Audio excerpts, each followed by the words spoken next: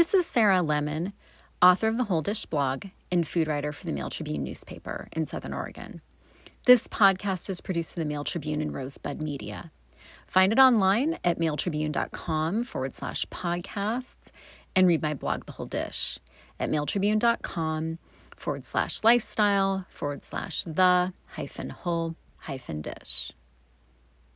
This podcast continues to build on the recent theme of carrots that I've been exploring in my Mail Tribune food section columns, blog posts, and podcasts. It started April 6th with a column that ran under the headline Carrots, Tops, and All, detailing a trip that my kids and I took to help with a community work party and came home with a bumper crop of overwintered carrots. What to do with all those? I made carrot kraut from the cookbook Fermented Vegetables by local expert Kirsten Shockey.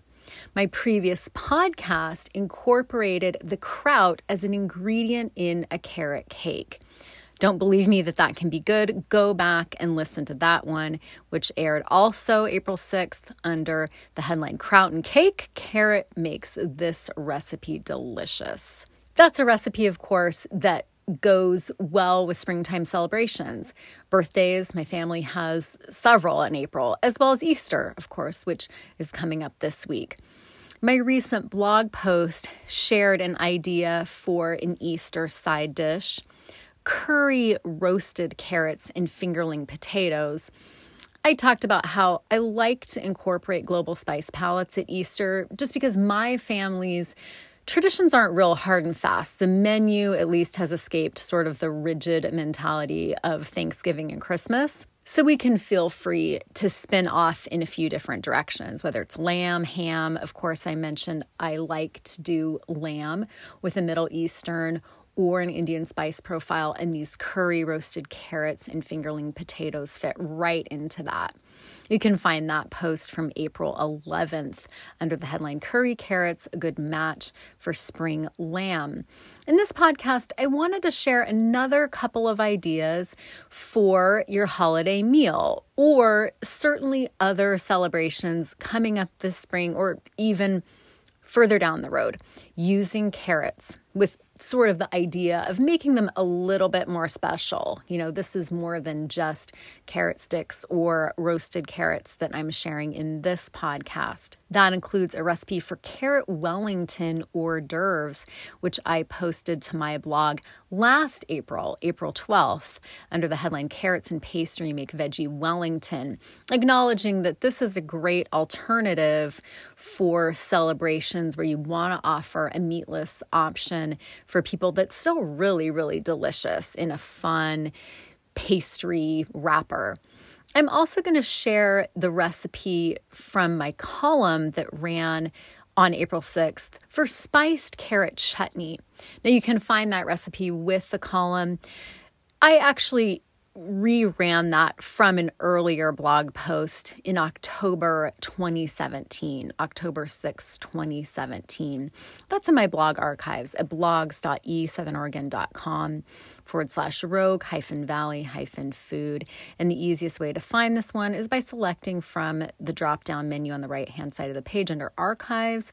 Select October 2017 and page down to the bottom because they're posted in reverse order. Spiced carrot chutney.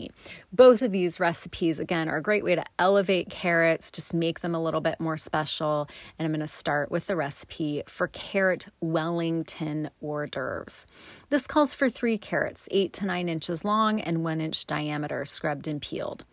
2 tablespoons extra virgin olive oil, 1 teaspoon fresh thyme leaves or a half teaspoon dried thyme, coarse salt and freshly ground black pepper to taste, 12 ounces cremini mushrooms that have been roughly chopped, 1 shallot peeled and finely chopped, a 1/4 cup dry white wine, 1 tablespoon fresh tarragon that's chopped, 1 sheet store-bought puff pastry, and that's most likely from the frozen section. You want that thawed, and 1 large egg. You can find this recipe easily by typing the term Wellington Wellington, in the magnifying glass on the right-hand side of the Mail Tribune's website. It should pop right up within the first few hits. It's not that many entries for Wellington. Start carrot Wellington hors d'oeuvres by heating the oven to 425 degrees Fahrenheit. Place the carrots, those 3 carrots, 8 to 9 inches long, 1 inch diameter, have been scrubbed and peeled, on a parchment-lined baking sheet.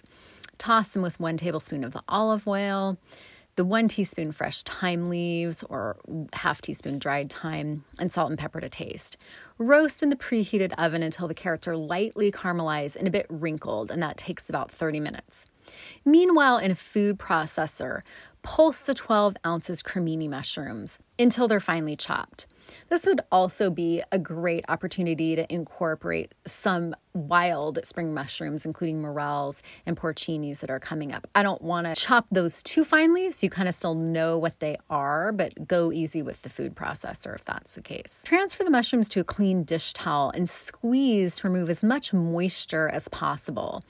Then heat the remaining 1 tablespoon olive oil in a skillet over medium heat. Add the chopped mushrooms and season with salt. Cook, stirring until all the moisture is gone and the mushrooms begin to brown, and that'll take about 15 minutes.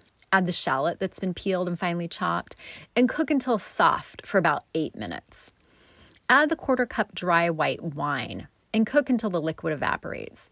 Remove the pan from the heat and stir in that tablespoon of fresh chopped tarragon. Taste and adjust the seasonings to your liking. Maybe it needs a little bit more salt, maybe just a splash more of wine, and let that mixture cool completely. Unfold the sheet of the thawed puff pastry and roll out into a 9 by 12 inch rectangle on a lightly floured surface. Turn the long side of the pastry toward you and then cut into 3 equal pieces, each measuring about 4 inches by 9 inches. Working with 1 piece at a time, spread 2 tablespoons of the mushroom mixture over the surface, leaving a 1-inch border all around. Place one of those roasted carrots in the center, down the pastry's length. You're going to have 1 long piece of carrot here.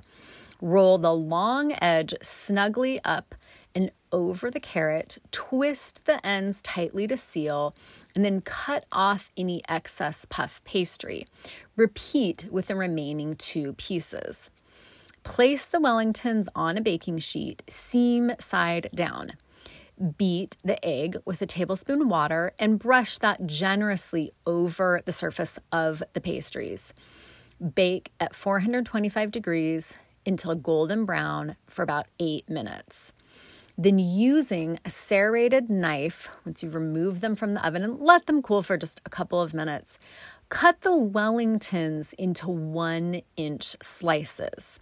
So you're presenting each of these slices as a serving, and there'll be like some extra bit of pastry at the ends.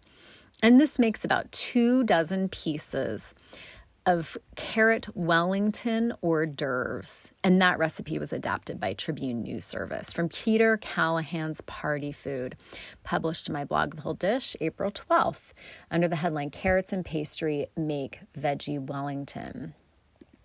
Now for a special condiment to spice up your Easter meal or just other occasions, spiced carrot chutney. And you can find this one in my recent column, published April 6th, under the headline, Carrots, Tops, and All. It calls for 1 pound medium carrots, 1 small yellow onion, 2 garlic cloves that have been peeled, 1 ounce fresh ginger that's been peeled and coarsely chopped, 1 cup white wine vinegar, 2 tablespoons yellow mustard seeds, 2 teaspoons cumin seeds, a half cup golden raisins, a half cup light brown sugar, and 1 teaspoon salt. Peel the pound of medium carrots and trim off the tops and bottoms. Grate the carrots on the largest holes of a box grater. This will yield about 3 cups. Set that aside. Peel the small yellow onion and grate it on the largest holes of a box grater. Set that aside. Using a blender, puree the 2 peeled garlic cloves with the ounce of peeled and coarsely chopped fresh ginger along with a cup of white wine vinegar on high for 2 minutes or until that's smooth. combine in a medium saucepan all the ingredients, that mixture from the blender, the carrots that have been grated, the onion that's been grated, along with the 2 tablespoons yellow mustard seeds, the 2 teaspoons cumin seeds, the 1/2 cup golden raisins, the 1/2 cup light brown sugar, and the teaspoon salt. Bring that mixture to a boil over medium heat and cook, stirring occasionally for about 15 minutes or until most of the liquid is reduced. Remove the chutney from the heat and let it cool to room temperature. Then store in an airtight container in the refrigerator for up to 1 week and serve it at room temperature. That makes about 2 cups. Although this does use vinegar for preservation, if you're not sure of its acidity, 5% acidity, and it didn't come from a canning book with expert sources such as Ball Blue Book or Putting Food By, this recipe is not one that I would recommend for canning. It's great to just keep on hand, again, up to a week. You'll probably consume it more quickly than that, particularly if you're going to put it out for your Easter feast. It would be delicious, both with ham, with lamb. It's also really, really great on a cheese platter, as well as with sort of Indian-inspired dishes, particularly with rice. And it comes from the book Composing the Cheese Plate, Recipes, Pairings, and Platings for the Inventive Cheese Course. And that's by Brian Kaiser and Lee Friend, published by Running Press, September 2016. And you can find that recipe again, my latest food section column, published April 6th, under the headline Carrots, Tops, and All. Find that one at mealtribune.com/lifestyle/the-whole-dish. Thanks for listening to and reading The Whole Dish.